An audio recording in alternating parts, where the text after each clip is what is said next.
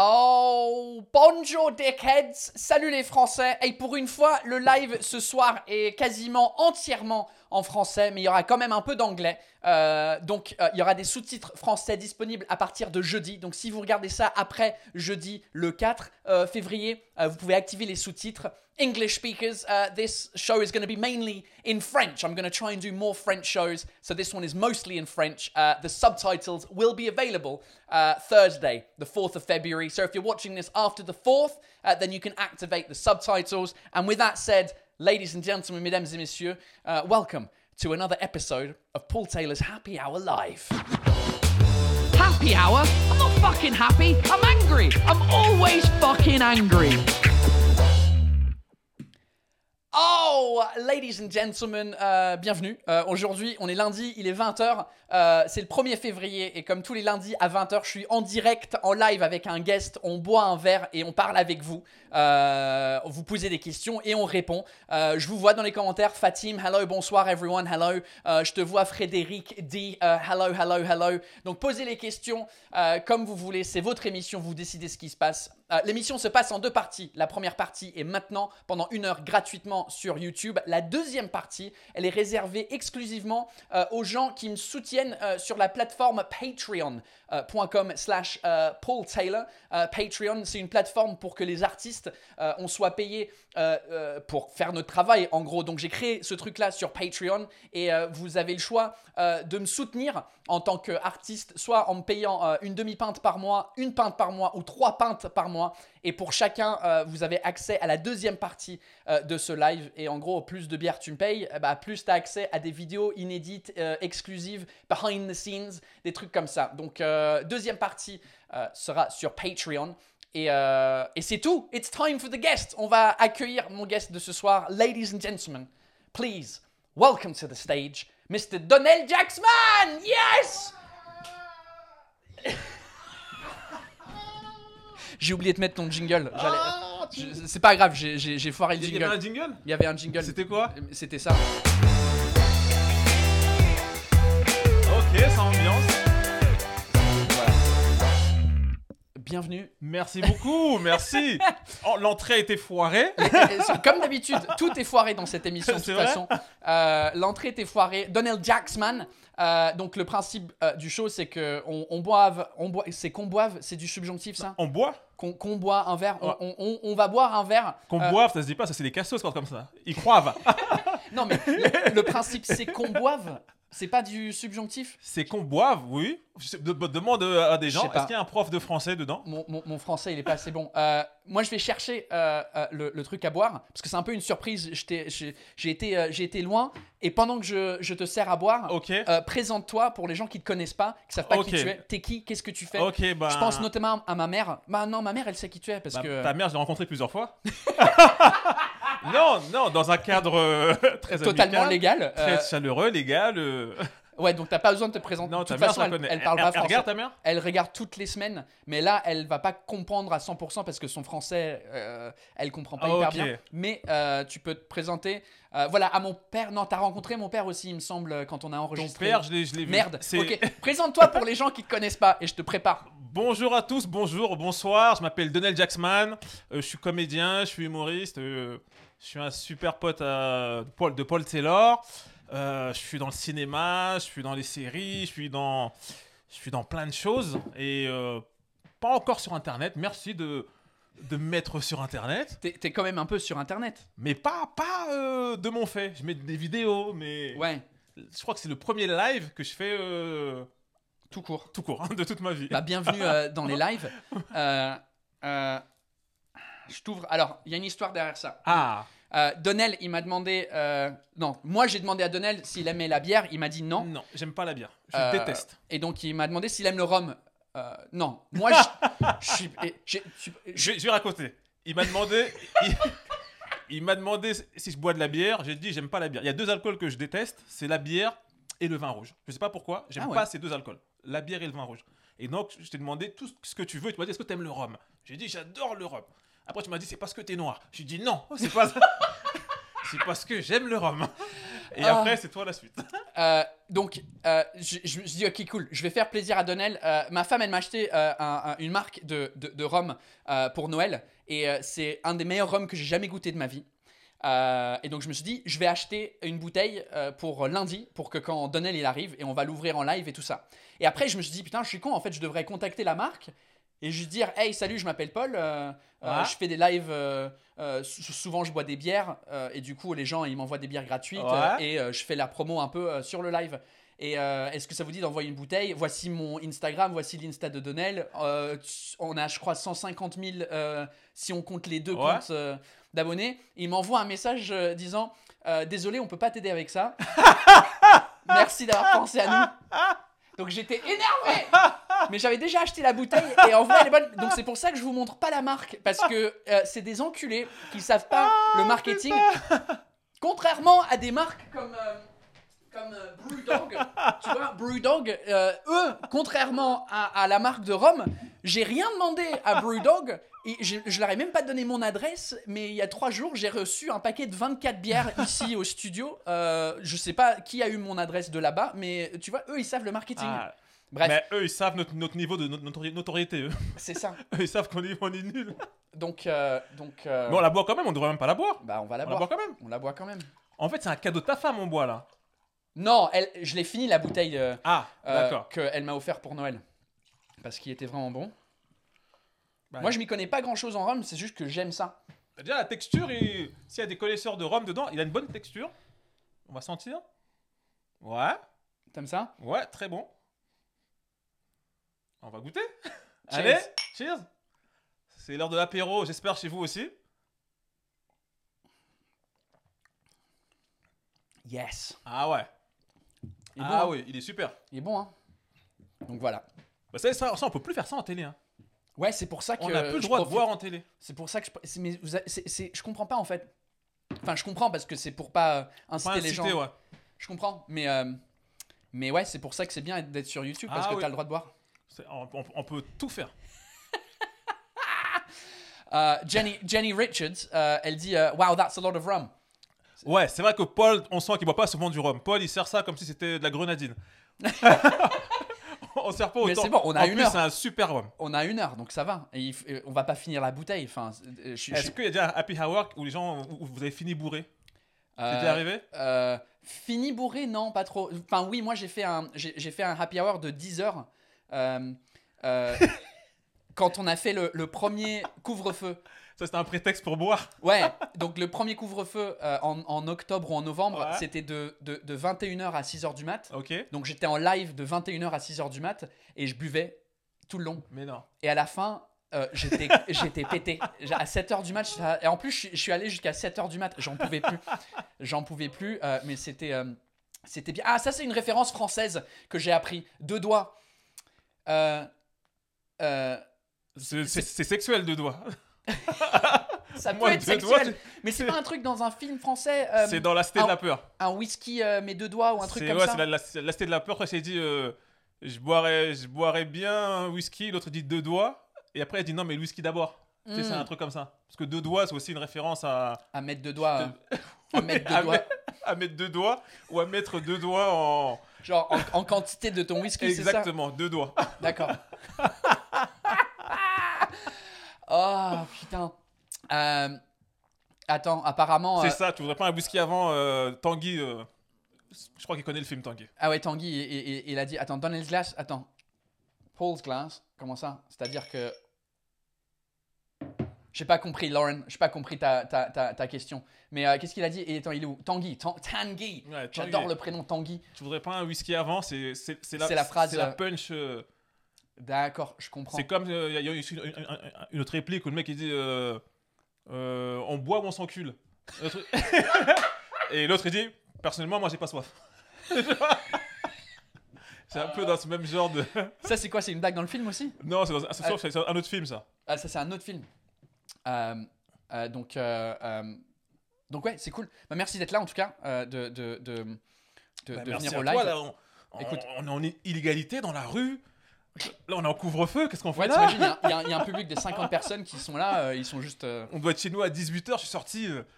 Bah techniquement, tu t'as imprimé ton attestation ou pas? J'ai plus l'habitude, mais moi j'ai peur. Moi j'écoute Macron, il dit il faut rester chez soi. Je reste chez moi après. Ouais, mais là tu sors et t'as pas d'attestation. Tiens, ça a déjà l'effet. Pas d'attestation. Je t'ai imprimé, je t'ai envoyé Tu m'as envoyé un truc, mais il fallait l'imprimer et écrire. remplir. Et toi, t'as flemme. C'est trop long. Tu Ah. m'envoies un truc que je dois imprimer. Dire qui a une imprimante encore? C'est vrai, ouais. Bah, on imprimera un en bas Ah bon, avant que tu on va partes. la faire ici, ok, d'accord. Ouais, parce que là, à partir de maintenant, apparemment, ils sont plus sévères sur les Ouais. tu rentres un peu tard. Mais bon, comme c'est du boulot, parce que les gens ils me payent Ok. pour ça, c'est du boulot. C'est comme si c'était une émission de télé. En vrai, j'ai un guest, comme il continue à tourner des émissions Ah, de télé. il y a des gens là. Glenn. Glenn. Mec chelou, la piraterie. Elle est jamais Jamais finie fini. la piraterie, jamais. Alors, je Ça, comprends c'est- pas les références de piraterie, mais mec chelou, si vous connaissez pas Donnell et son travail, un truc qu'il fait qui est hyper drôle, c'est Mec Chelou. C'est un personnage qu'il a sur son Instagram. C'est Ouais. que sur Insta que tu C'est fais que ça. sur Instagram. Je partage mon écran de téléphone au milieu là. Donc sur Instagram, Donald Jacksman, c'est dans tes IGTV ou c'est dans... Non, c'est une autre. Carrément, c'est une autre page. Ah, c'est une autre Ça y est, page. maintenant, je l'ai mis sur une autre page parce que. Ah, il a son... Comme moi, j'ai créé un nouveau truc pour les lives. Et toi... Exactement, j'ai mis sur Attends, une autre page, mec chelou. Mec chelou. Mec chelou, traduction en anglais, weird guy. Attends, mec, plus loin, chelou. Non, c'est tout attaché, mais chelou.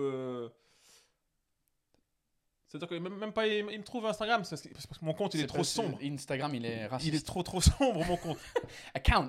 Plusieurs fois, Il ils ont failli le fermer. Yann the Boneless. Mec chelou. Ouais, comme ça. Mec. Ah, c'est parce que j'ai. Ah, c'est parce qu'il y a 3 U Ouais, aussi. il y a 3 U, mec chelou, 3 U. Mec chelou avec 3 U. Voilà. Exactement. Mais c'est un compte privé. hein. Exactement, c'est privé, c'est parce que dedans, ce qui se passe, c'est trop Oh, dangereux. Dedans, c'est trop interdit aux moins de 18 ans. C'est- Influenceur pas halal. Oh.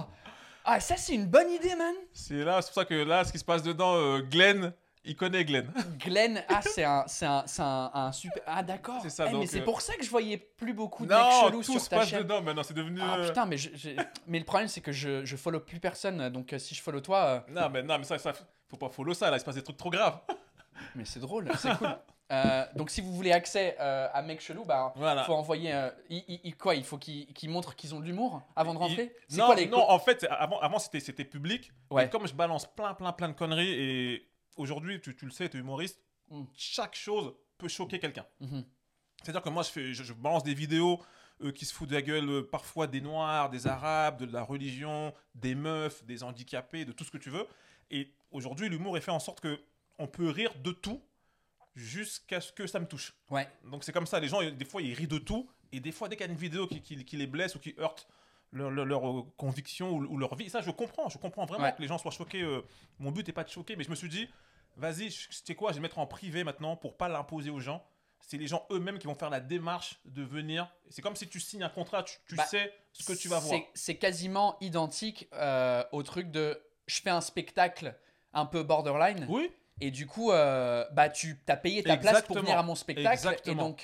Et donc, c'est un peu. mais exactement. Mais c'est pour ça que moi, je fais partie C'est vraiment. pas con ça comme idée. Je fais partie des humoristes où même le spectacle le plus misogyne du monde, le plus raciste, on parle souvent de Michel Leb, ses sketchs racistes, je trouve ça pour moi raciste, mais pour moi, il a le droit de jouer ce mec. Moi, il y a un truc que je dis, c'est que quand c'est estampillé humour, quand tu es sur une scène de théâtre Ouais. ou sur une scène de stand-up, pour moi, tu as l'immunité. Ouais. Tu peux dire ce que tu veux. Parce que tu as gagné le droit Exactement. de Et faire t'as ça. dit Parce à que c'est tout pas. le monde, je rigole, je suis en décalage, ça peut ne pas vous plaire, mais c'est de l'humour. Ouais. Et après, il faut qu'on accepte ça, quoi. Et je trouve que c'est devenu compliqué aujourd'hui. Notre mec chelou, pour pas l'imposer aux gens, j'ai dit, je vais le faire en privé. Ceux qui veulent, ils savent très bien où ils vont. Je l'ai dit dans le descriptif, interdit aux moins de 18 Ouais. ans, âme sensible, ceux qui n'ont pas de second degré. J'ai prévenu tout le monde. Et après, quand tu rentres dedans, c'est ça. Après, c'est l'apocalypse.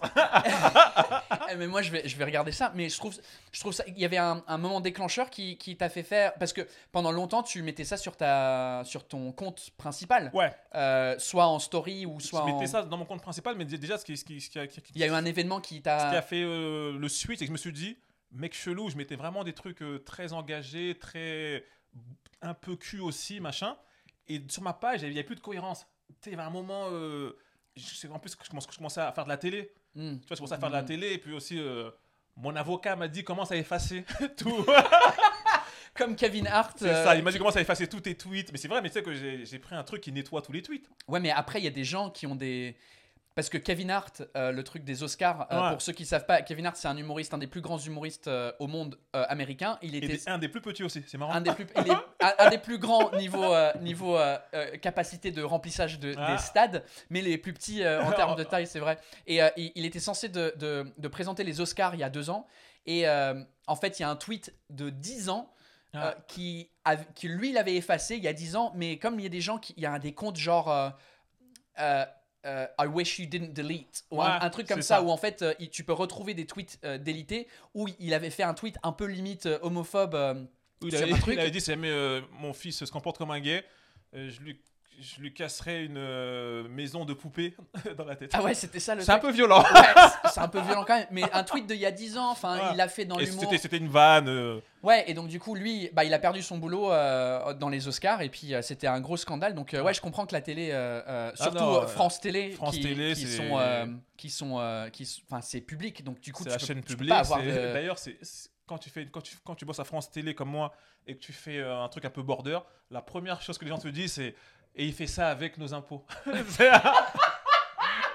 C'est une bonne blague, mais c'est bien. T'as envie de leur dire ta gueule parce que je paye aussi mes impôts. Ouais. Et plus que toi peut-être. Ouais, c'est drôle. Tu fais ça avec nos impôts. C'est drôle. Ouais, donc je comprends. Donc j'ai dû séparer les deux comptes. Je suis dans une schizophrénie. C'est bien. Jenny Richards says comment vous deux vous connaissez.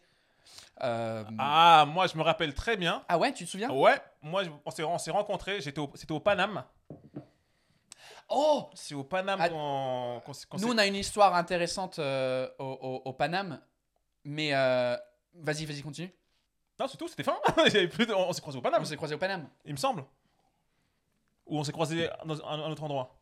Non, je crois que c'était le Paname. Mais on n'était pas ensemble. Il me semble qu'on était ensemble le jour des attentats, non? On jouait ensemble. Aussi, on était ensemble le jour des attentats du 13, c'est ça? Non, c'est pas le Bataclan. C'était le 13. C'est le Bataclan? Si, ouais, c'était ça. Parce qu'en fait, moi, j'étais... donc 2015, je venais de quitter mon boulot chez Apple en mars. Ça faisait 3 ans que je montais sur scène faire des 10 minutes. Et là, toute l'année de 2015, je préparais mon spectacle entier, qui est le spectacle franglais qui est disponible sur mon autre chaîne YouTube.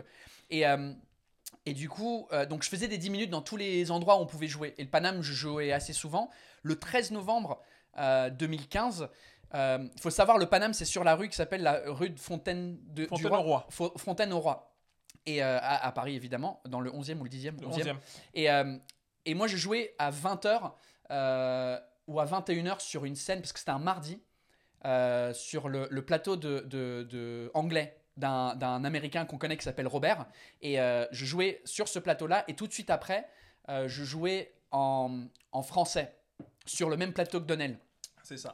Et du coup, moi, à la fin du plateau anglais, je remonte et je vois le présentateur Robert, notre pote américain, qui présentait la soirée anglaise, donc qui avait terminé.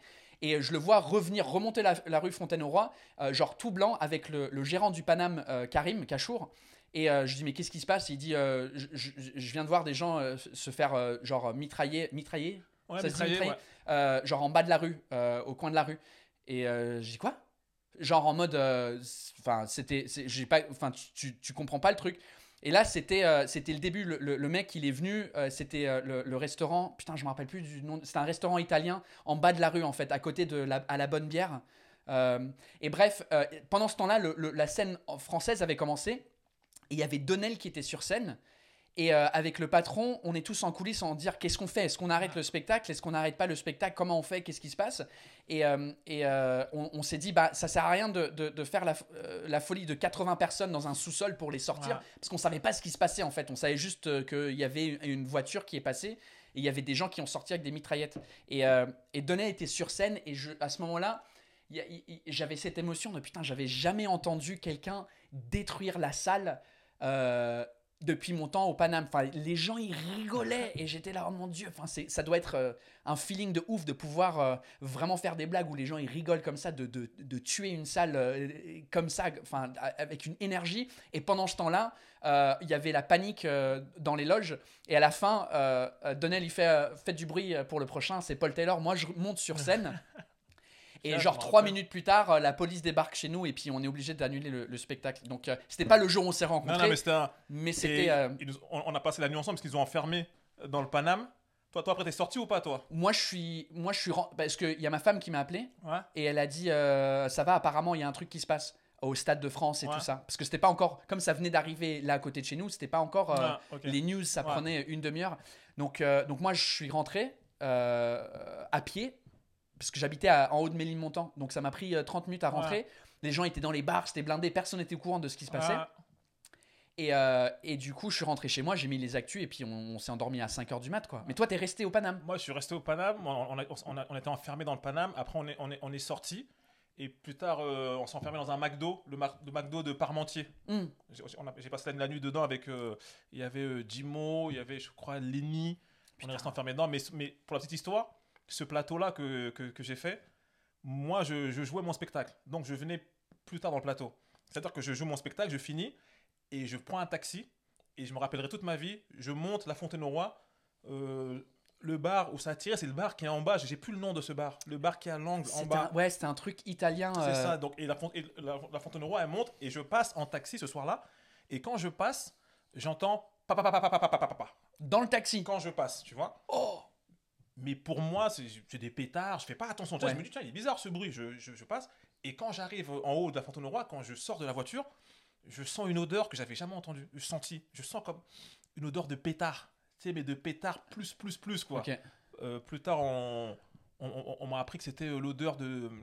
Du gunpowder, je sais pas comment on Ouais, dit c'est ça, l'odeur des Kalachnikov ou je sais pas quoi, tu vois. Ouais. Mais je sentais une odeur bizarre, mais j'étais en retard. Donc je rentre et je file au Paname et j'arrive pile quand c'est à moi. Donc, Ouais, moi, donc j'ai toi, fait- tu j'ai sors fait du ce taxi. chemin-là, je rentre dans le Paname, je joue. Et après, je me rappelle, quand je finis, je te vois et tout, parce que Ouais. je dois te lancer. Et je te vois avec Karim là-bas, je vois qu'il se passe un truc Ouais. particulier, tu vois. Oh putain. Ah non, c'était vraiment. Oh, j'avais oublié ce moment. Jusqu'à que tu dises Paname, on s'est vu au Paname. Et puis, donc ça, c'est une longue réponse, Jenny Richards. Pardon, on a mis une Attends. ambiance bizarre, mais. Oh. Qu'est-ce qui se passe Ah ouais, alors il y a une tradition sur cette chaîne, Ouais. c'est qu'à chaque guest, il y a un des gars qui me suit sur Patreon et sur le truc, qui change son nom Google Ok. pour l'inviter à chaque fois. Ah là, je vois Neldos Manjak. Donc il t'a verlanisé. Et il a mis ma tête sur lui. Ouais, en fait, non, ce qu'il a fait, il a verlanisé ton nom, donc Neldos Manjak. Ouais. Et parce que à la base, ça a commencé avec Lao Plortet, Paul Taylor, tu Ok, vois, en verlan. d'accord. Et en fait, il prend tes cheveux et il met ça sur ta barbe et ta barbe sur tes cheveux. Ok, d'accord. Ah ouais, c'est pas. Il voit les gens ou pas? Ouais, là, je l'ai C'est mis à l'écran, très, donc très les gens ils marrant. voient. Ouais. Et il dit, je reste un peu bouche bée là, c'est dingue. Il m'a rendu un musulman avec une calvitie. Ah, c'est très marrant. Ah, musulman avec une calvitie. Ouais, c'est... Neldos Manjak. Il est fort. Ouais, il est très fort, il fait ça à chaque semaine, c'est ouf. Bertin Kubaka, l'odeur de la poudre à canon. C'est ça, exactement. C'était ça c'est le mot. Bertin, il faut te poser des bonnes questions. Hein. Tu connais ce genre d'odeur, c'est bizarre, hein, Bertin. Si t'es pas flic et pas militaire, on va être obligé de donner ton compte à quelqu'un. Ouais, c'est ça. C'est clair. Heureusement que je l'ai déjà vu dans les lives. Donc, C'est ça, Bertin. C'est une odeur. Paul, on dirait des pétards, mais ça sent comme le soufre. oui, J'avais ouais, je jamais comprends. senti ça. Je fais. Tu sais quand je l'ai senti, moi? Quand j'étais à Austin, au Texas, Ouais. avec des potes à moi, et du coup, les Américains qui habitent là-bas, ils étaient là, « Yo, you ever fired a gun? » Et j'étais là... C'est un cliché ou ils sont vraiment comme ça dans les armes, les Américains? Au Texas, ils sont Ouais, vraiment comme vraiment ça. Et donc, mais c'est un pote qui le disait ironiquement, genre parce qu'il a pas vraiment, il vient de Californie, il a déménagé au Texas et du coup il me fait, hey, you ever fired a gun? I'm like no. Et puis il me dit come on. Et donc on prend la voiture, on va dans un magasin de dehors, c'est dans un strip mall Ah, ok. dehors. T'as l'impression que tu vas chez Leroy Merlin quoi. Ok. mais plus petit. Et je rentre, et en fait, c'est un bricorama, mais avec des flingues partout. Je fais, ah ouais, putain. Et en fait, tu marches dans le magasin et tu vas derrière. Genre, il y a une porte derrière. Et en fait, il y a, je sais pas comment on appelle ça, un firing range. Tu sais, où le truc où tu te mets, et genre à 200 mètres, t'as une cible et tu peux pratiquer. Et donc, du coup, tu choisis le flingue dans le magasin pour aller tirer. Mais en vrai, quoi. Tu tires des vraies balles. T'as tiré, toi? Ouais, et c'est là où j'ai eu cette odeur de. T'as tiré avec quoi? J'ai essayé 2 trucs, un handgun normal, genre 9 mm, tu sais, dans tous les films et dans GTA, quoi. Tu sais, le premier flingue que tu prends, c'est le plus faible, le plus petit faible. 9 mm. Ouais. Et puis un autre, c'était genre un rifle, je sais pas comment on dit ça. Un stand de tir, nous dit, c'est ça. Un stand de tir. Mamadou Ngate. Ouais. Parfait, un stand de tir, merci. Et du coup, ouais, donc c'est. Et je me suis dit, putain, mais c'est ouf parce que si je suis un mec cinglé qui a des problèmes. Parce que là, il n'y avait aucun contrôle pour. On n'a pas acheté. Ouais. Là, apparemment, il y a des contrôles. Ouais. Des fois, il y a des contrôles. C'est ça le problème aux États-Unis. Ouais. Ils n'ont pas forcément. Mais t'avais même pas besoin de. T'avais rien. Et c'est genre, tu choisis ton flingue et tu vas derrière et tu tires. Je dis, mais si t'es un peu. Nous, il y avait plein de gens. Enfin, il y avait plein de gens. Il y avait une dizaine de personnes à côté de nous dans ce stand de tir. Je me dis, qu'est-ce qui m'empêche, moi, de massacrer ces gens-là, en fait? Parce que j'avais un vrai flingue avec des vraies balles. C'est quand même bizarre de penser à ça. Putain, ce live, il devient ouf, hein. C'est quand même bizarre, voilà. Tu vas tirer avec ton... Attends, il faut qu'on en parle, Paul. Tes amis sont là. Tu vas tirer, tu te dis, tiens, et si jamais je tirais sur tout le monde? Non, pas mes amis, mais genre les autres gens qui étaient là. Mais c'était... bref, donc, pour revenir à ça, c'était... tiens, Raquel Regal. J'ai tiré au M16. Ça, c'est un gros truc de fils de pute, ça, un M16. Vraiment, c'est pas un mytho. Pendant une semaine, de volontariat civil en Israël. Jesus Christ! Bon, c'est un vrai truc. Hein. Ah ouais, de ouf. Ouais, le service militaire, j'ai 2 potes grecs. Et t'es obligé de faire le service, genre pendant 2 ans. Ouais. Je crois que c'est 1 an ou 2 ans. T'es obligé d'aller à l'armée pour le gouvernement, quoi, dans ta vie. Ouais. Et donc eux, ils sont à moitié anglais, à moitié grecs, et ça fait 15 ans qu'ils sont en Angleterre maintenant, et du coup, ils sont obligés de prouver qu'ils sont embauchés par une boîte en Angleterre pour pas devoir aller faire l'armée. Et ils ont tous les deux 35 ans maintenant, tu vois, c'est genre, qu'est-ce que je sers à l'armée grecque maintenant quand j'ai 35 ans et je suis gros parce que je bois de la bière anglaise. Ce qu'il faut dans les armes, c'est que moi, à part humoriste, dans ma vie, j'ai fait que un boulot, en fait. J'ai été pion. Dans un pion, c'est surveillant. C'est dans les écoles. Dans les écoles, j'ai été surveillant dans le collège où moi-même j'étais élève. Donc c'est vraiment le seul métier que j'ai fait avant de faire ce métier. Et j'ai fait 10 jours un autre métier où j'ai lâché l'affaire. Justement, je bossais dans un ball trap. Je sais pas comment on dit en anglais, ball trap. Un ball trap. C'est comme un stand de tir. C'est là où les gens vont s'entraîner. Quand tu dis poule.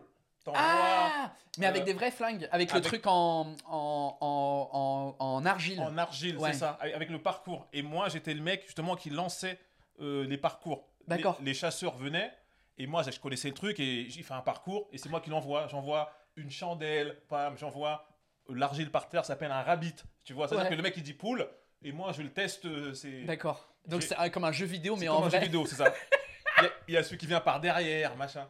Et j'ai tiré à la carabine, tu vois.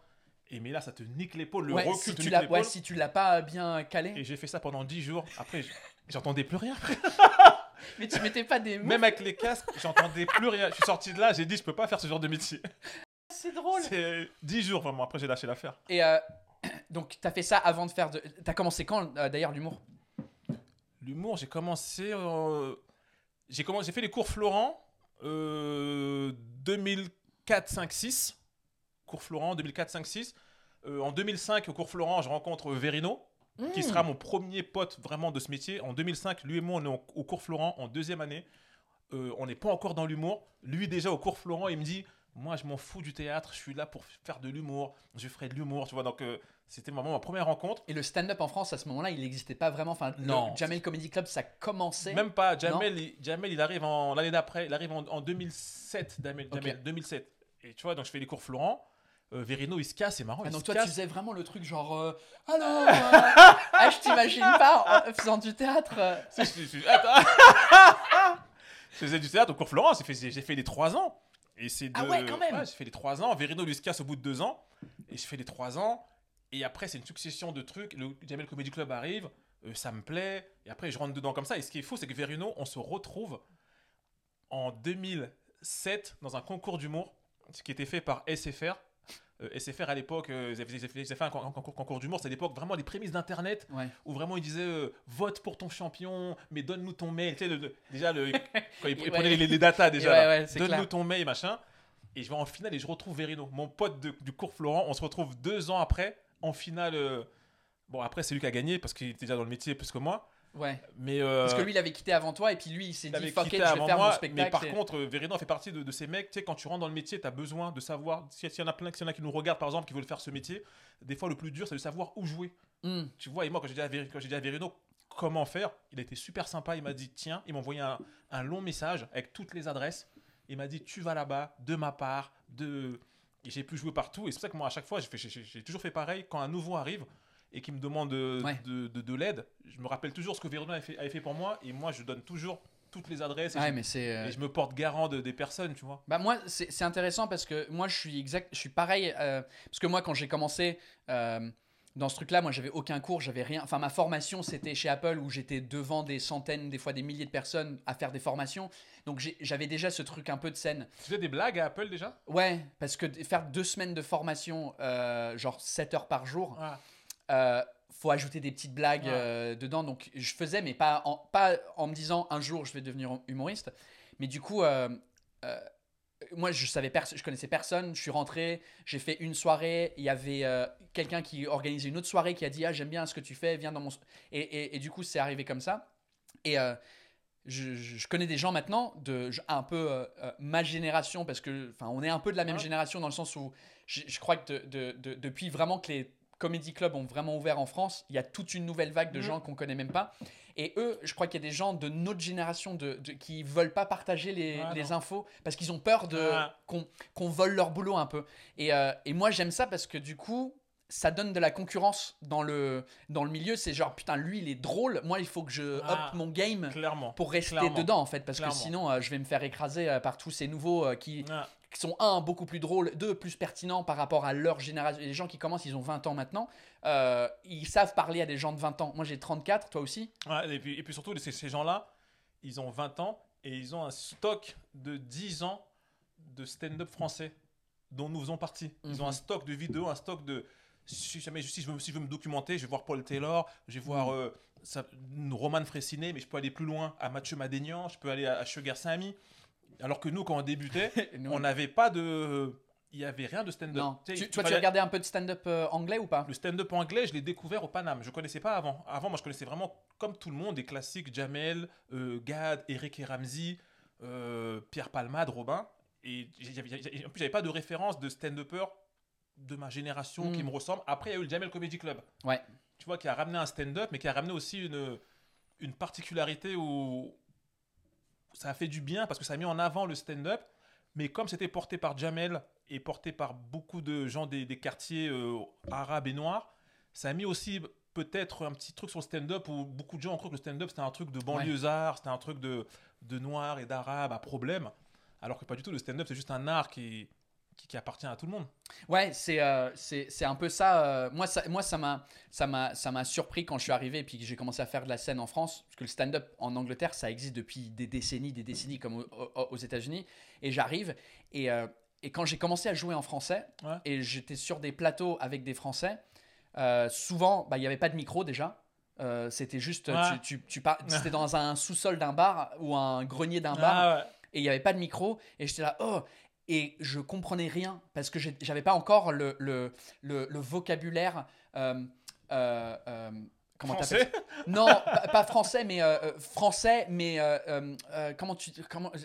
c'est quoi le genre le verlan, tu vois, le urbain, c'est le mot que je cherchais. J'avais pas le vocabulaire urbain que je voyais tous les humoristes black, arabes qui faisaient des blagues et juste les mots, je comprenais pas les mots en fait, même si je parlais très bien français.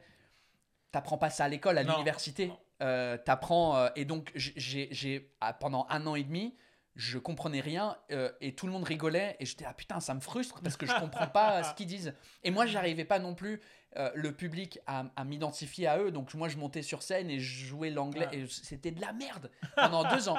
Mais c'est c'est assez et je me suis dit ah ouais, donc le stand-up en France c'est vraiment axé plus urbain que blanc.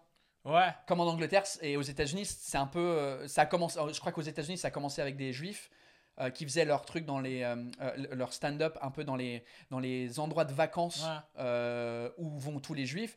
Et ensuite, ça s'est démocratisé. Et ensuite, il y avait le Def Jam qui arrivait avec Richard Pryor, Chris Rock, Dave Chappelle, et donc du coup, et ici c'est l'inverse. Donc du coup, ouais, c'est assez intéressant le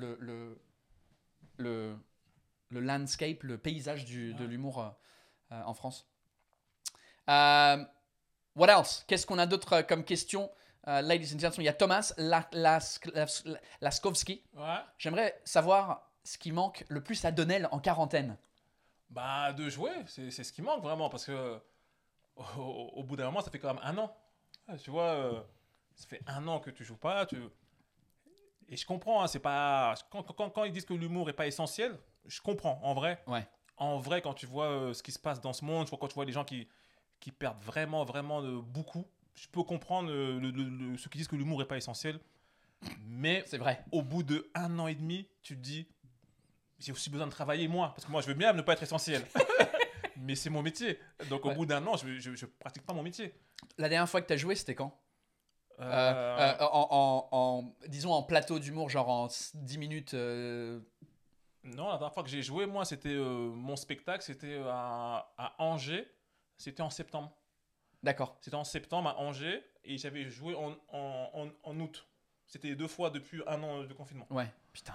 Donc tu te dis, c'est vraiment de jouer qui me manque, Thomas. Thomas, ça vient d'où ça, ouais, Thomas? Je sais pas, j'ai l'impression que c'est peut-être serbe ou peut-être Czech Republic, République tchèque.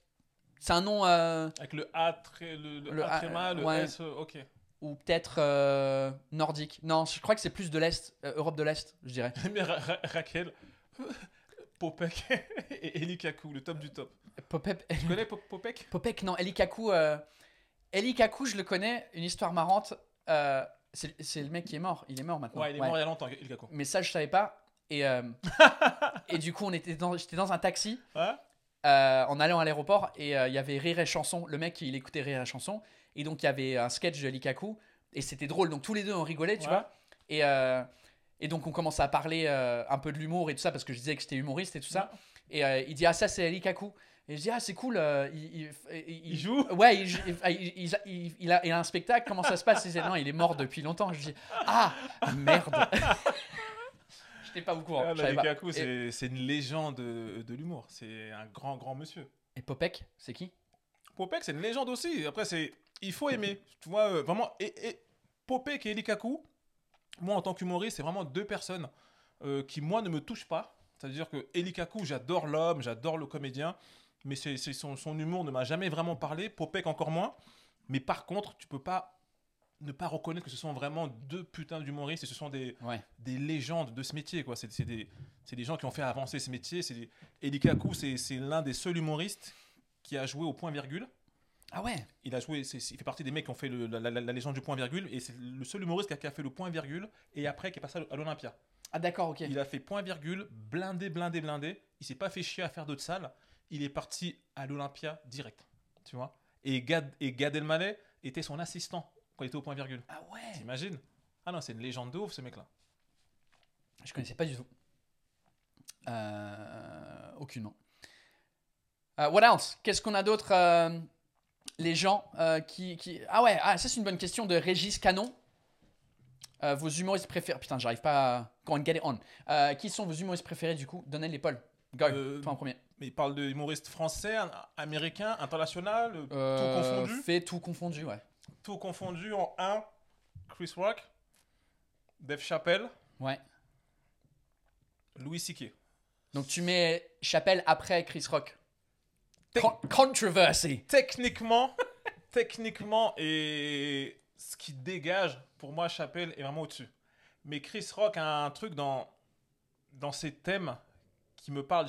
Tu vois, là où Dave Chappelle, c'est beau parce que c'est beaucoup plus poétique. Ouais. Chris Rock, j'aime bien quand il va direct. Quand il explique vraiment ce qui va pas sans faire de détour. C'est T'as vraiment- regardé le nouveau. Tambourine, là? Non, mais le remontage de Tambourine. Ouais, Black Ops, Blackout, c'est pas quoi? Je crois que c'est Blackout. Ouais, Blackout, ouais. J'ai commencé, mais j'ai pas fini. C'est le même ou pas? Non, il y a beaucoup que je me suis dit, ouais, je me souviens de ces blagues, mais il y a énormément de nouveaux parce qu'il a remonté le truc, il a pris le fichier et puis il a changé d'ordre les trucs. Il y a des nouvelles blagues dedans qui Et sont ça, il a vraiment revendu à drôles. Netflix ou pas? Ouais, je crois, ouais. Ah, il est fort, hein. Ah ouais, de ouf. Et toi, c'est quoi, toi? Ton top 3? Mon top 3. Mon top 3. Attends, j'ai oublié Eddie Murphy. Eddie Murphy. J'ai oublié Eddie mais Murphy c'est aussi. clair. Non, attends, enfin, je refais. Eddie Murphy. En 1? Ouais, Eddie Murphy. Ah ouais, t'as oublié ton numéro Ouais, 1. ouais. Ah ouais, alors... Eddie Murphy. Dave Chappelle. Chris Rock et Dave Chappelle. Eddie Murphy, Dave Chappelle, Chris Rock. Et 4, parce qu'il faut que je mette Louis C.K. Sinon, j'ai mis que des Renois là. Il faut que je mette. Faut que tu équilibres. Il faut que je mette Louis C.K. quand même. Il faut que je mette un blanc en 4. Alors moi mes tops, putain c'est difficile. En fait moi ça change au fur et à mesure du temps. Il y a des moments où je suis plus, tu vois là je viens de regarder le truc de Chris Rock les 2 derniers jours, donc ça il remonte parce Ouais. que c'est frais dans. Mais en vrai Bill Burr, j'aime beaucoup Bill Burr. Ouais, je suis très chaud. Bill Burr, Dave Chappelle j'aime beaucoup mais j'ai jamais vraiment parce que je trouve des fois c'est trop message et pas assez de rire. Ouais, Lorsque c'est vrai. ce que tu as dit avec Chris Rock, c'est drôle. Je trouve Chris Rock Ouais. plus drôle que C'est lui. vrai. Je rigole plus avec Chris Rock. Dave, ouais, je dis ok, ouais, c'est intéressant. Des fois, il parle plus qu'il fait rire parfois. C'est Ouais. ça. Surtout maintenant, en fait. Ouais. Alright, Bill Burr. Il y a un Anglais, un Britannique qui s'appelle Michael McIntyre, qui est un peu comme Jerry Seinfeld dans le sens où il fait beaucoup de blagues sur le quotidien, D'accord. mais c'est vraiment dans son jeu. Parce qu'en vrai, tu transcris ce qu'il... Il y a des blagues, mais c'est mimiques et comment il raconte le quotidien de... Ouais. Hey, quand tu bois du rhum... Enfin, c'est des trucs un peu banals, mais pour moi, cet humour-là, c'est plus compliqué. Des fois que le truc... quand tu vas parler d'un thème comme le féminisme, Ouais. il y a des trucs déjà drôles dans Oui, et puis une femme qui se comporte Bien sûr. anti-féminisme et qui est féministe.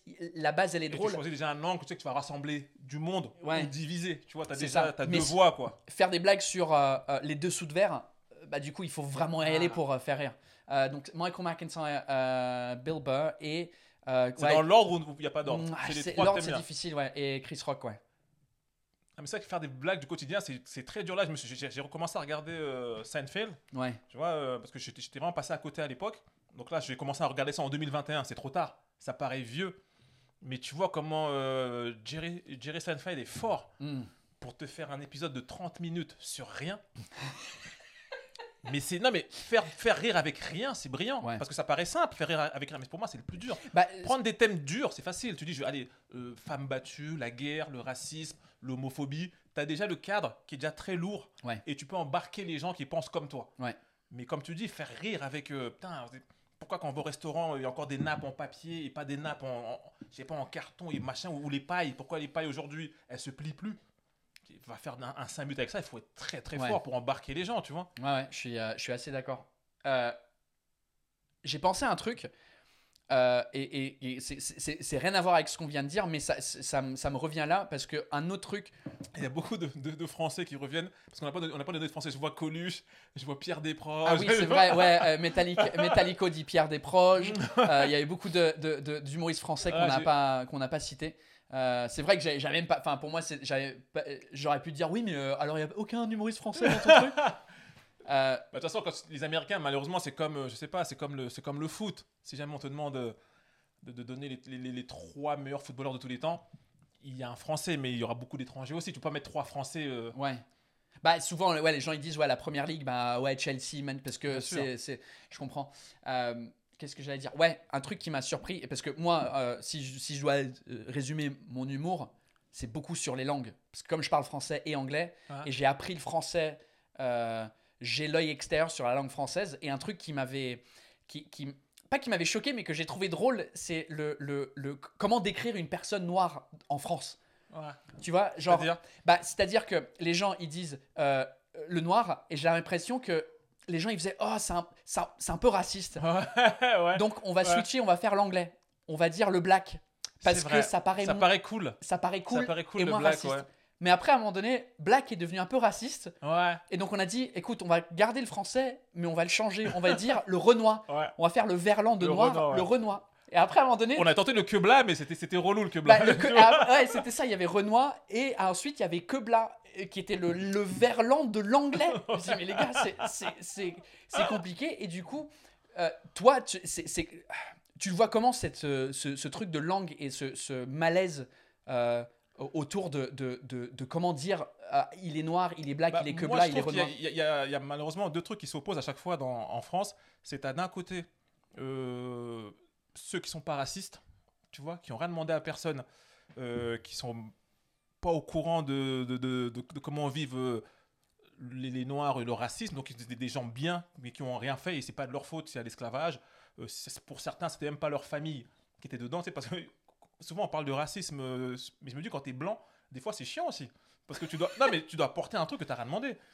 C'est vrai, ouais. T'es comme un Allemand. Genre, un Allemand, il porte la Shoah, mais des fois, t'as rien demandé. Et aujourd'hui, Ouais. un Blanc, c'est comme s'il devait porter plein de choses, de l'esclavage, parce que ses arrière-grands-parents. Donc lui, le pauvre, des fois, il va dire black, mais juste parce qu'il croit que c'est cool. Il a vu Eddie Murphy, il a vu machin, il se dit ah, t'es mon pote, il est black.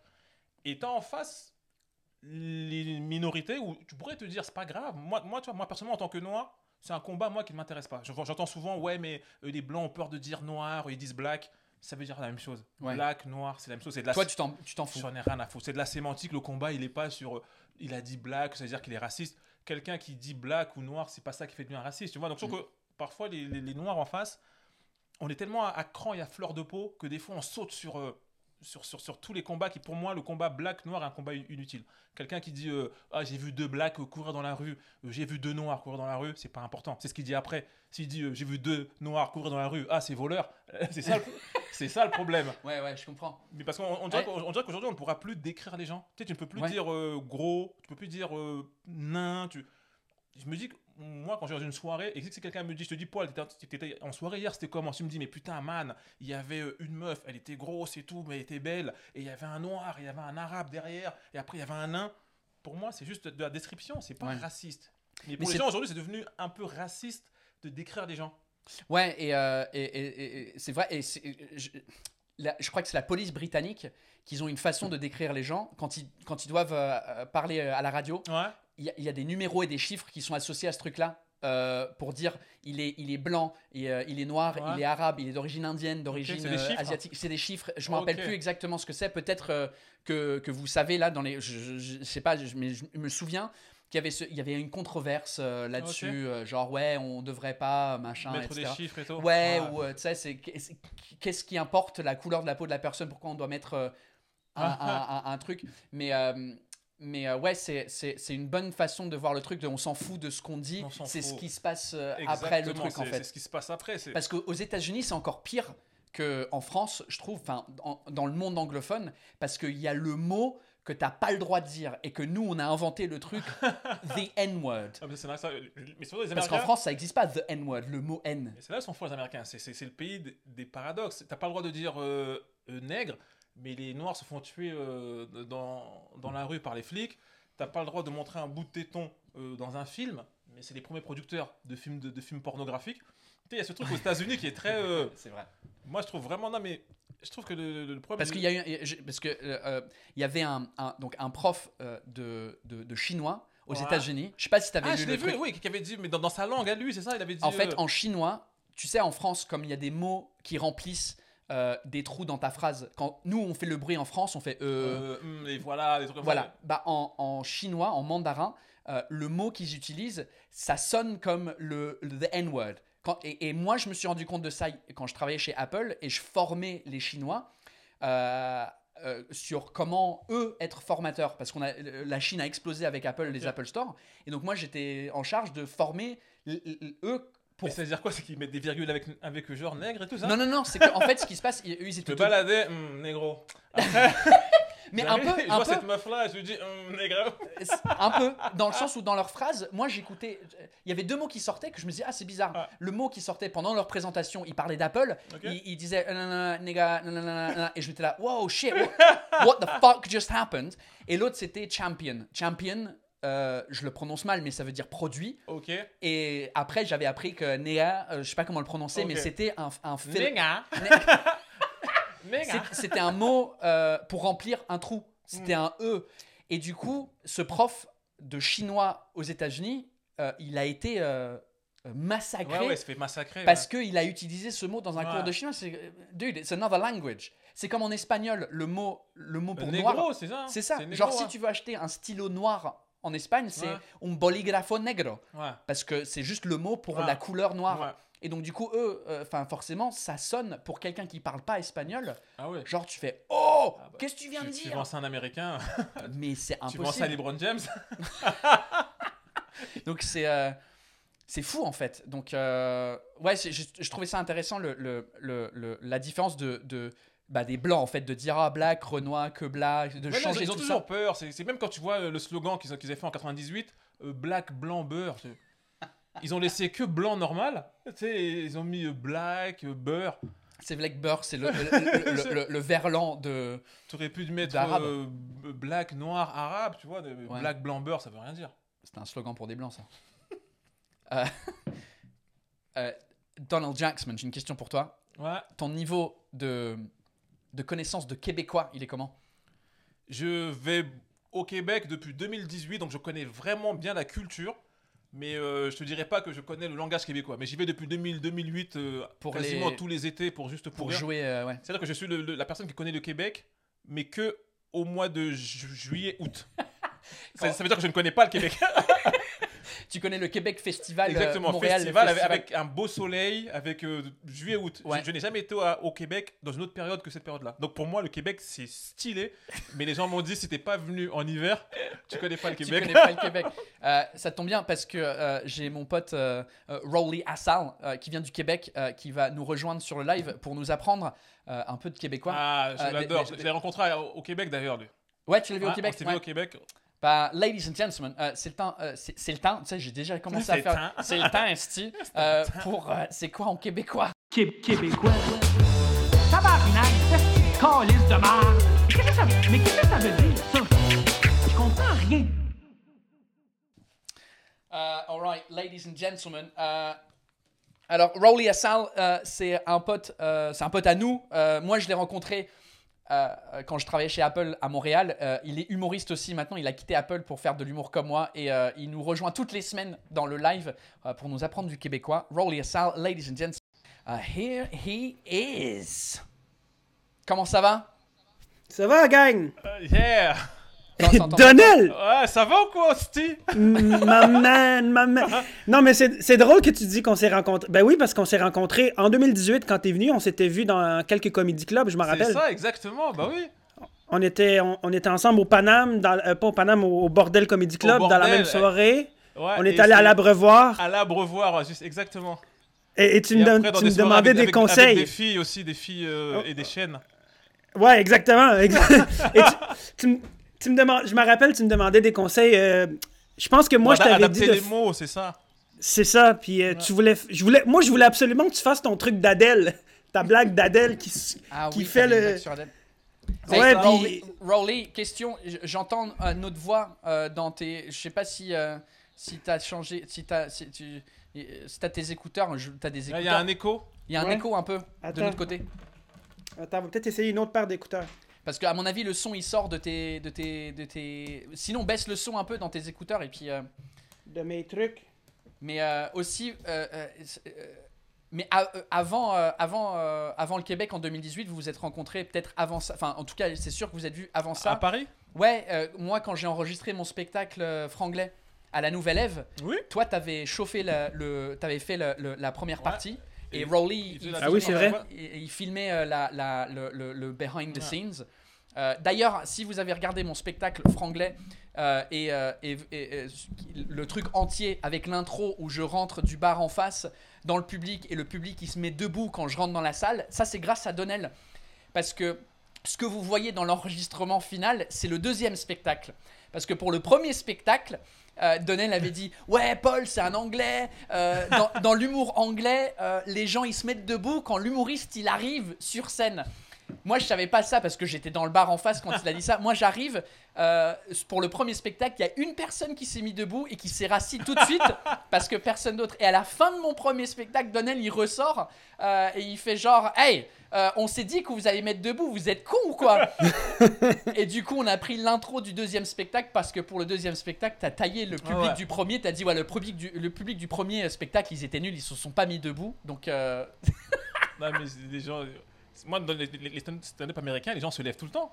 Quand l'artiste arrive, les gens se lèvent, merci d'être là, on s'assoit, on passe un bon moment. Les Français, ils sont là, ils disent allez, vas-y, fais ton travail, fais-nous rire. Mais je suis curieux, t'as aimé ton expérience stand-up à Montréal? T'as trouvé ça comment en termes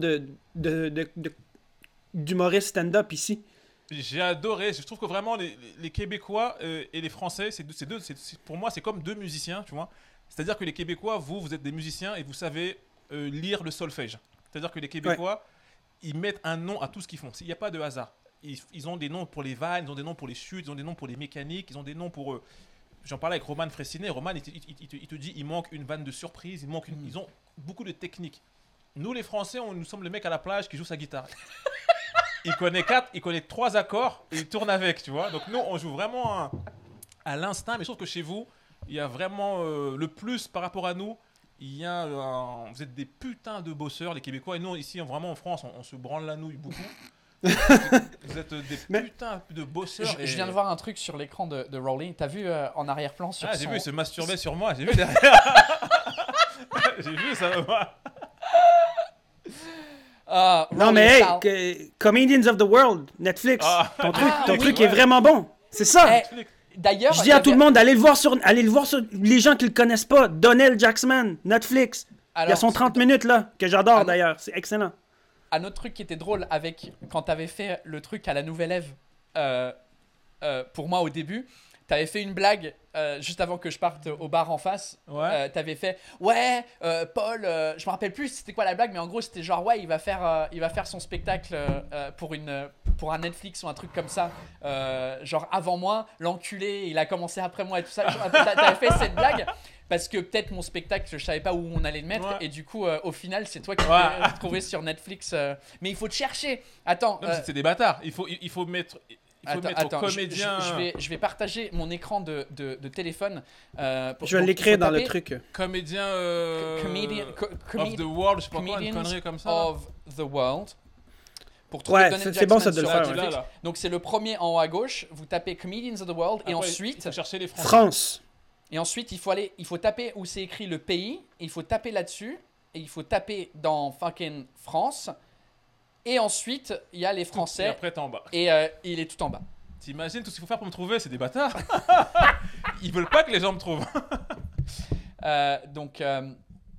En termes de son, c'est bon. Il y a des gens qui disent que je suis trop fort, mais c'est bon comme ça? Ouais, c'est bon, je t'ai réduit un tout petit peu, mais ça va. Il semblait que c'est pas de ma faute, Calis. C'est bon, j'ai un petit truc de son là si c'est trop fort, mais c'est pas bien. J'aimais bien vos conversations justement sur les différences, sur tout ça, là, c'est très intéressant.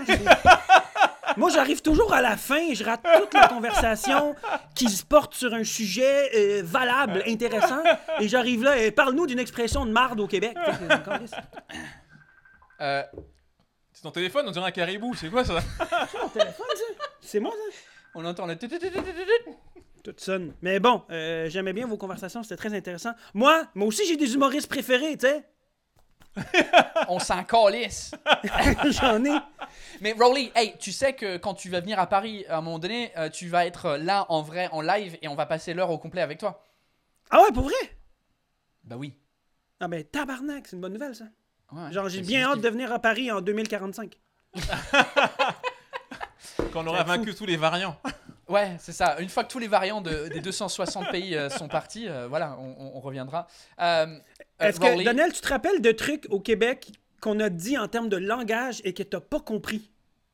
Dans des interactions de notre quotidien, parce que on était quand même un petit groupe d'humoristes, on se parlait beaucoup. Et tout ce que je comprenais pas, je demandais et puis on m'expliquait pogné, je connaissais pas pogné. Poignet, ça veut tellement dire plein de trucs. Qu'est-ce que t'as compris du mot poignet? Au poignet, c'est quoi? C'est attraper, c'est ça, non? Ben, oui, pogner, c'est attraper, C'est choper. On peut dire j'ai Ouais, pogné une choper. fille, j'ai Tu chopé peux une l'écrire fille. dans les commentaires, Rowley, Ouais, pogné. pogner. Ouais, poignet. Parce que je sais pas comment l'écrire. J'imagine En c'est fait, P-O-I-G-N. pogner est une façon plus banale de dire prendre. Je prends, tu prends. Je pogne, Ouais. tu Ouais, pognes. poignet, c'est ça. Je pogne. Et là... Je pogne. Mais tu peux pogner une fille aussi. Ça s'appelle la Oui, violence- exact. Tu peux violence pogner une conjugale, ça. fille, tu peux pogner un biscuit, tu peux... tout. En fait, Et là, je vois pogner ce est le poignet verbe prendre, se mais branler mal dit. aussi, là. Se pogner, Moi, ça- si tu le mets au réflexif, ça veut dire se branler. Je vois aigle de la route, là. Aigle de la route, il dit se pogner, Se pogner, se c'est se branler. branler, c'est ça? C'est vrai ou pas? Ben, si tu te prends la bite, ben, tu te pognes la bite. Donc, oui. J'imagine. Ah oui, on se prend Oui. jamais la bite pour rien. Ah, Mais- apprendre à laver. C'est vrai. Mais ouais, Et pogner, aussi, ça, c'est un la- truc... Je connaissais aussi la chienne à Jacques. Ah, ça, la chaîne à Jacques, on a déjà parlé de ça. Qu'est-ce que Ah, t'as la compris, chienne à toi, Jacques, de oui. la chaîne à Jacques? Je pensais que t'avais dit la Non, chaîne. c'est pas sexuel. Non, je pensais que t'avais dit la chaîne à Jacques. Genre, il y avait un youtubeur québécois qui s'appelait Jacques, il avait une chaîne YouTube. J'ai entendu la chaîne à Non, Jacques. non, la chienne à Jacques. Puis qu'est-ce que t'as avoir- compris de la chaîne à Jacques? Je suis curieux de comprendre. Ça, je me rappelle Comme- plus. C'est quoi, c'est la chienne à Jacques? C'est pas quand En on parle fait, de quelqu'un, c'est un truc comme ça? Moi, Je j'ai parle appris... de comment une personne est habillée. C'est ça. C'est ça. En fait, vous les Québécois, ce qui m'énerve, c'est que vous avez pris la langue française, vous avez pris nos mots et vous en battez les couilles en fait. Vous avez tout mis dans un saladier et vous en battez. Un chat. Ouais, parce qu'on s'en calisse. un Ça vient de char, là. un On s'en char. calisse. Un Et char. avoir les mains ronds, les trucs carrés. Comment ça s'appelle quand t'es maladroit? Avoir les Quand t'es maladroit, on va dire... pieds, les mains. Voilà, c'est une bonne... Ah, je sais de Régis quelle Canon expression qui tu dit, parles que je n'utilise pas. Ah non, c'était pas Régis, c'était Yancy qui dit Donnell est pas habillé comme la chienne à Jacques. Donc Exactement. Ça veut dire que t'es stylé. Ok, d'accord.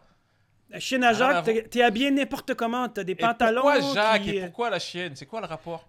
Parce que... Il y a une Eux, les Québécois, histoire... ils s'en battent les couilles.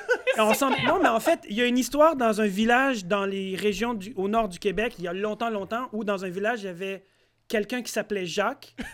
et... et il se promenait toujours avec sa chienne, son animal. Mais il faisait tellement froid qu'il habillait sa chienne avec du linge, mais n'importe comment. Il lui mettait des bas, un vieux manteau. Donc, quand les gens voyaient Jacques se promener dans la rue avec sa chienne habillée n'importe comment, ils disaient « Regardez, c'est Jacques avec sa chienne. C'est la chienne à Jacques qui est habillée n'importe comment. » Donc, si t'es comme la chienne à Jacques, t'es habillé n'importe comment, en fait. Eh bien, il y a des bonnes C'est une vannes vraie au histoire. public. Jackie et Michel. C'est vous qui Euh, dites Jackie et Michel, d'où la chienne. As-tu déjà Jackie. Attendez. déjà entendu le mot « quétaine » Ouh. Keten. Ah non. quelque chose de quétaine où tu es quétaine, ça c'est quétaine, ta lettre est quétaine, c'est quétaine. On dit ça Keten, non, toujours. C'est bon? C'est nul? Ben, en J'ai fait, jamais entendu. ça peut avoir une connotation négative, mais ça peut être aussi positif. En fait, c'est quelque chose de... Je sais pas, en France, vous dites ça comment? On dit aussi kitsch, quelque chose de kitsch. Vieux jeu. Ah, Kitsch, ouais. Ouais, kitsch, on dit en français, ouais. Kitsch, c'est vintage, c'est un peu vieux. Exact. Ou, par exemple, on peut utiliser quétaine pour... Par exemple, j'écris une lettre d'amour à ma copine, je te la montre, puis tu fais... Pff, c'est quétaine, ça. En fait, c'est... Like Pas c'est cheesy. moche. In Yeah, English, cheesy! Cheesy! c'est It's cheesy. the perfect word. Cheesy is the word to translate. Je sais pas, en C'est ça, la France, vous dites version quoi? anglaise de ça, c'est ouais, c'est cheesy, c'est genre Bah oui. non, kitsch. Putain, les gars dans les commentaires, ringard, merci Mika Luna. C'est exactement ça, ringard. D'accord. Ringard. Keten, c'est ringard. Ok. Ringard. Donc, j'ai quétaine. C'était mon mot d'aujourd'hui. Quétaine. Comment t'écris ringard? R-I-N-G-A-R-D? C'est sur l'écran, ouais, ringard, ouais. Ringard, c'est genre ouais, cheesy quoi. Je sais pas pourquoi on dit cheesy en anglais. C'est genre c'est Cheesy, c'est ringard? ouais, cheesy, c'est genre ouais, c'est Ça sonne bien pour un gars. Hein? Ça sonne bien pour un gars. ouais, cheesy. Ouais, parce que t'es français, Il y a un t'aimes bien le côté fromage. stylé. Ah, c'est cheesy. Ah, c'est cheesy. Ah, le fromage, c'est bon. Non, c'est cheesy, c'est ouais, c'est tu vois un film comme fucking Love Actually. Ah, c'est bon ça, Love Actually. Cheesy. C'est bon, mais c'est C'est un peu quétaine. cheesy, tu vois. C'est C'est cheesy? Non, c'est trop bon ce film. C'est un classique. c'est vrai que c'est un classique. Parle pas de la cage aux folles, frère, là. Euh, Love Actually, c'est de la bombe. Love Actually, c'est good. Mais c'est quand même un peu cheesy, tu sais, les histoires d'amour qui se finissent bien, les trucs. Mais bon, Love Actually, non. Il faut que je trouve un autre film qui est Dans ringard. les commentaires, donnez-moi un film que vous trouvez cheesy. Ou Ah Keten. oui, un film qu'on trouve cheesy. Un film qu'on trouve cheesy. Il y en Ouais. a plein. Est-ce qu'il y en a Les plein? films de Noël de M6, là, c'est ça les films cheesy? Un peu. Kelly Garcia, trop sentimental. C'est un peu ça À aussi. l'eau de ouais. rose, c'est comme les soap opéras un peu? Ouais. Comme les feux de l'amour? Ouais, Cucu, Laure Pignard, elle dit Cucu. Je sais pas si. Ouais, QQ, d'accord, un peu ok. Cucu, un peu. Genre Bridget Jones, ouais. Mais Bridget Jones. Mais ça, c'est bon, ça aussi. Ouais, c'est bon, mais c'est quand même un peu cheesy, quoi. C'est un peu. Avec le rouge. Genre High School Musical. Il n'y a pas quelque chose.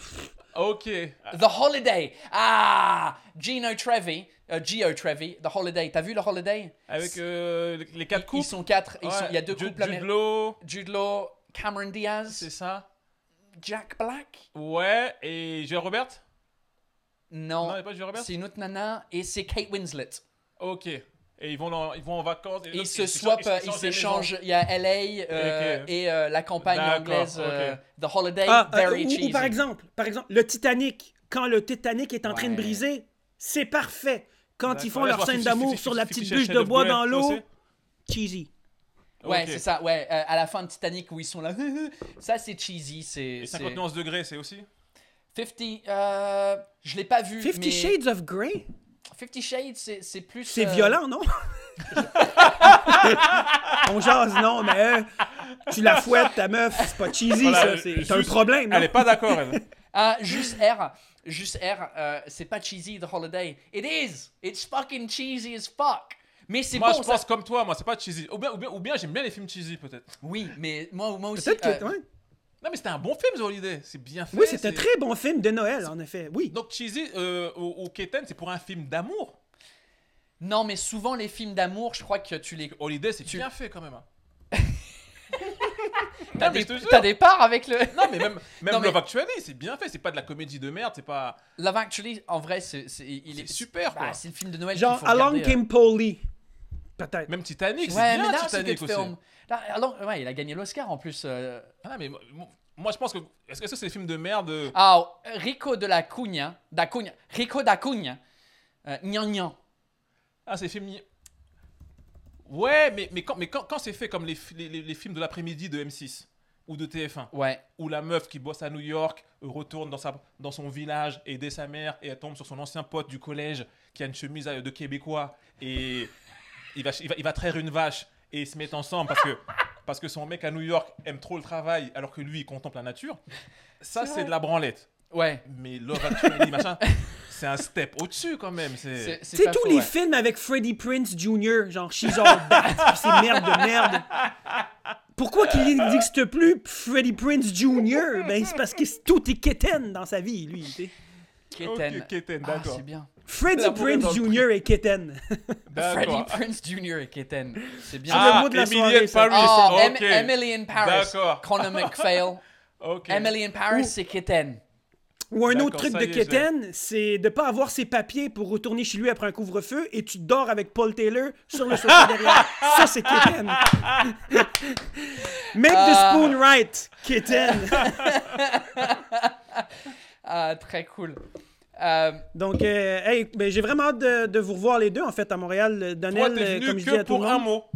Ouais, c'est ça, il vient pour un mot Ouais. mais qui dure T'as 20 pas- minutes. Moi, j'aime bien les cadeaux. Donne un autre mot. Moi, j'aime bien les cadeaux, moi. Go on. Oli, donne un autre. Mais tu m'avais dit que t'allais préparer un autre truc. Parce qu'il m'avait dit, Ouais, il mais m'a j'ai- dit, hey, Donnel vient d'avoir un enfant comme toi. Ouais, parce que on parlait de la chanson un éléphant qui se balance. Et Rolly a dit, oh, je vais trouver une chanson québécoise pour Donnel. Bah, donne-moi une chanson. Paul m'a offert, pour mon fils, il m'a offert un livre musical de rock. Tu vois? C'est vrai. Et mon fils, Un il livre adore. musical de rock pour Ouais, enfants? il appuie sur des touches. Ouais, il y a du rock. Il y a c'est- Elvis Presley, il y a tout le monde. C'est ça, c'est des petits livres en fait où les enfants ils appuient sur un bouton et ça joue 20 secondes d'une chanson.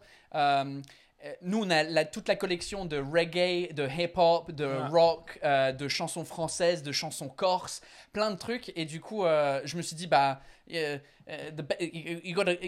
gotta learn some English Ah. man. Mais et la donc, du chanson coup- n'est pas la chanson originale rock, non? Si. mais ça dure 20 secondes. Mais c'est juste un petit truc où t'appuies et puis c'est une chanson rock. Ouais, il y a Elvis Presley. Il y avait quoi d'autre? Je me rappelle plus. Tutti frutti, woo woo day, tutti frutti. C'est ça. Après, mon Le fils a 20 cadeau, ans. le cadeau donc, est cool, mais le principe... le cadeau est cool. Il a un peu- il a un mais peu le des- principe est quétaine un peu. Yes. Mais oui, parce que j'ai pensé à ça. Je me suis dit, bon, j'avais dit à Paul, ça peut être cool que moi, je lui... peut-être je chante une chanson qu'on a au Québec ici pour enfants et lui, il fait Ouais. l'inverse. Mais en soi, je vais Vas-y. chanter une chanson. Personne ne va rien comprendre, tu sais. Même, vas-y, on va. Mais on Vous savez sort- quoi, C'est ça le principe du truc, Rowley. Tu nous enseignes. du Quelle québécois. chanson tu vas chanter à ton enfant? Ah, mon Dieu. Premièrement, j'ai pas l'impression que je vais lui chanter une chanson québécoise. Il va se perdre dans mon Mick vocabulaire. 16, je l'ai ce livre. De rock? de rock, ouais. One for the money, two for the... Ça, c'est la première en plus de Elvis Presley. Bebop-a-doo, bop, she's my baby. J'en peux plus. C'est exactement ça. Je suis là en train de travailler, j'entends Bebop-a-doo. This Johnny B. Good. Johnny B. Good, ouais. Je me rappelle plus comment ça commence dans le truc, mais ouais. Il est trop bien. Je sais pas ce que je chanterais. Je pense que c'est plus... J'aurais tendance à lui faire écouter les émissions pour enfants au Québec que nous, on avait, comme par exemple Passe-Partout. Mais je sais pas si Passe-Partout, c'est uniquement québécois Ouais, ou s'il y a nous, une c'est Fort version Boyard, nous en passe France. partout. C'est un nain qui fait des clés et il fait comme ça. C'est vrai que Passe-Partout, c'est. Ouais, c'est. Et c'est moi, un porno aussi, mais ça c'est une autre affaire. Mais tu sais, la chanson, je sais même pas si... Vous avez Passe-Partout ou pas? On a passe-partout, c'est un nain. Donc, ça, c'est un nain? Vous êtes sérieux? Ouais, c'est un nain avec des tigres et un fort et des clés. Parce que nous, nous Passe-Partout au Québec, c'est 2 femmes dans la vingtaine et un mec dans la trentaine qui n'a jamais couché avec une femme de sa vie parce qu'il y a 2 femmes avec lui qui font jamais rien et qui chantent des chansons. Et il est là, lui, il a 2 femmes, jamais il a flirté avec eux, jamais. Et il chante des chansons comme Passe montagnenne et les papillons. C'est ça. Les souliers moches et les beaux vestons. Mais normal, il nique pas. Quoi ces chansons? Et c'est ça, je voulais être, en fait, oui, je me suis dit que c'est peut-être une mauvaise idée de te chanter des chansons que tu comprendras pas, tu sais. En fait, je les connais c'est même dommage. plus moi-même. C'est dommage. Ouais, bah écoute. Mais. C'est Keten. Hein. Là, comme c'est- dit Kaldash, c'est Keten Rolly. Là. Ouais. Ah, c'est très quétaine. Je savais que ça allait être quétaine. Mais tu m'enverras ton adresse postale par Messenger ou par Internet. Je vais t'envoyer un cadeau très québécois pour ton enfant. Oh. Ok, ça Look sent at la that. poutine, ça. Ah. Elle va goûter la marde quand elle va arriver chez vous. Mais. Bah merci Rolly. Ça Thanks fait very plaisir. much, Rolly Assal. Allez le suivre sur Instagram. Il est presque à 3000. Parce que j'avais dit qu'à 3000, je fais un autre stunt, non? C'est vrai, sur le live en juillet, il est arrivé à 2000 grâce au live et il a fait il avait un gage à faire. Là, il a 2707 followers. Waouh. Allez, il faut que 300 personnes l'ajoutent. Et qu'est-ce que tu fais Ouais. à 3000? À 3000, Ben, je il sais faut- pas, mais je vais faire un truc de meilleur qu'en 2000. À 2000, je suis sauté dans une piscine à eau froide à 70 degrés en speedo. J'ai 70 sauté degrés dedans. Fahrenheit. Ouais, mais quand t'es québécois, ça s'appelle une douche. Ça, en Ah fait. non, moi, Donc, ça s'appelle une douche. Moi, mon zizi zizi, il était petit comme ça. Là. Il y a pas de... Non, t'oublies. Mais à 3000, je sais pas, je vais faire quelque chose de... Je sais qu'à 5000, je saute en parachute. Ça, tu l'as dit. Ah Ok. ouais. 5000, c'est un saut en parachute filmé. Ouais, en 2037. Si tu me dis, si Après, j'attrape le... je sais pas si t'as besoin de porter un masque quand tu chutes tu sautes en parachute ou pas, parce que tu sais les. Ouais, Moi, je crois pas que je vais pogner le COVID dans. dans les airs, moi. Ouais. Ah, c'est ça, je lis là, Yancey dit, il avait promis le lac, il a sauté dans la piscine. C'est pas faux. Yancy, il avait promis le lac, il a sauté parce qu'il voulait sauter dans un lac à poil et au final c'était pas ouf.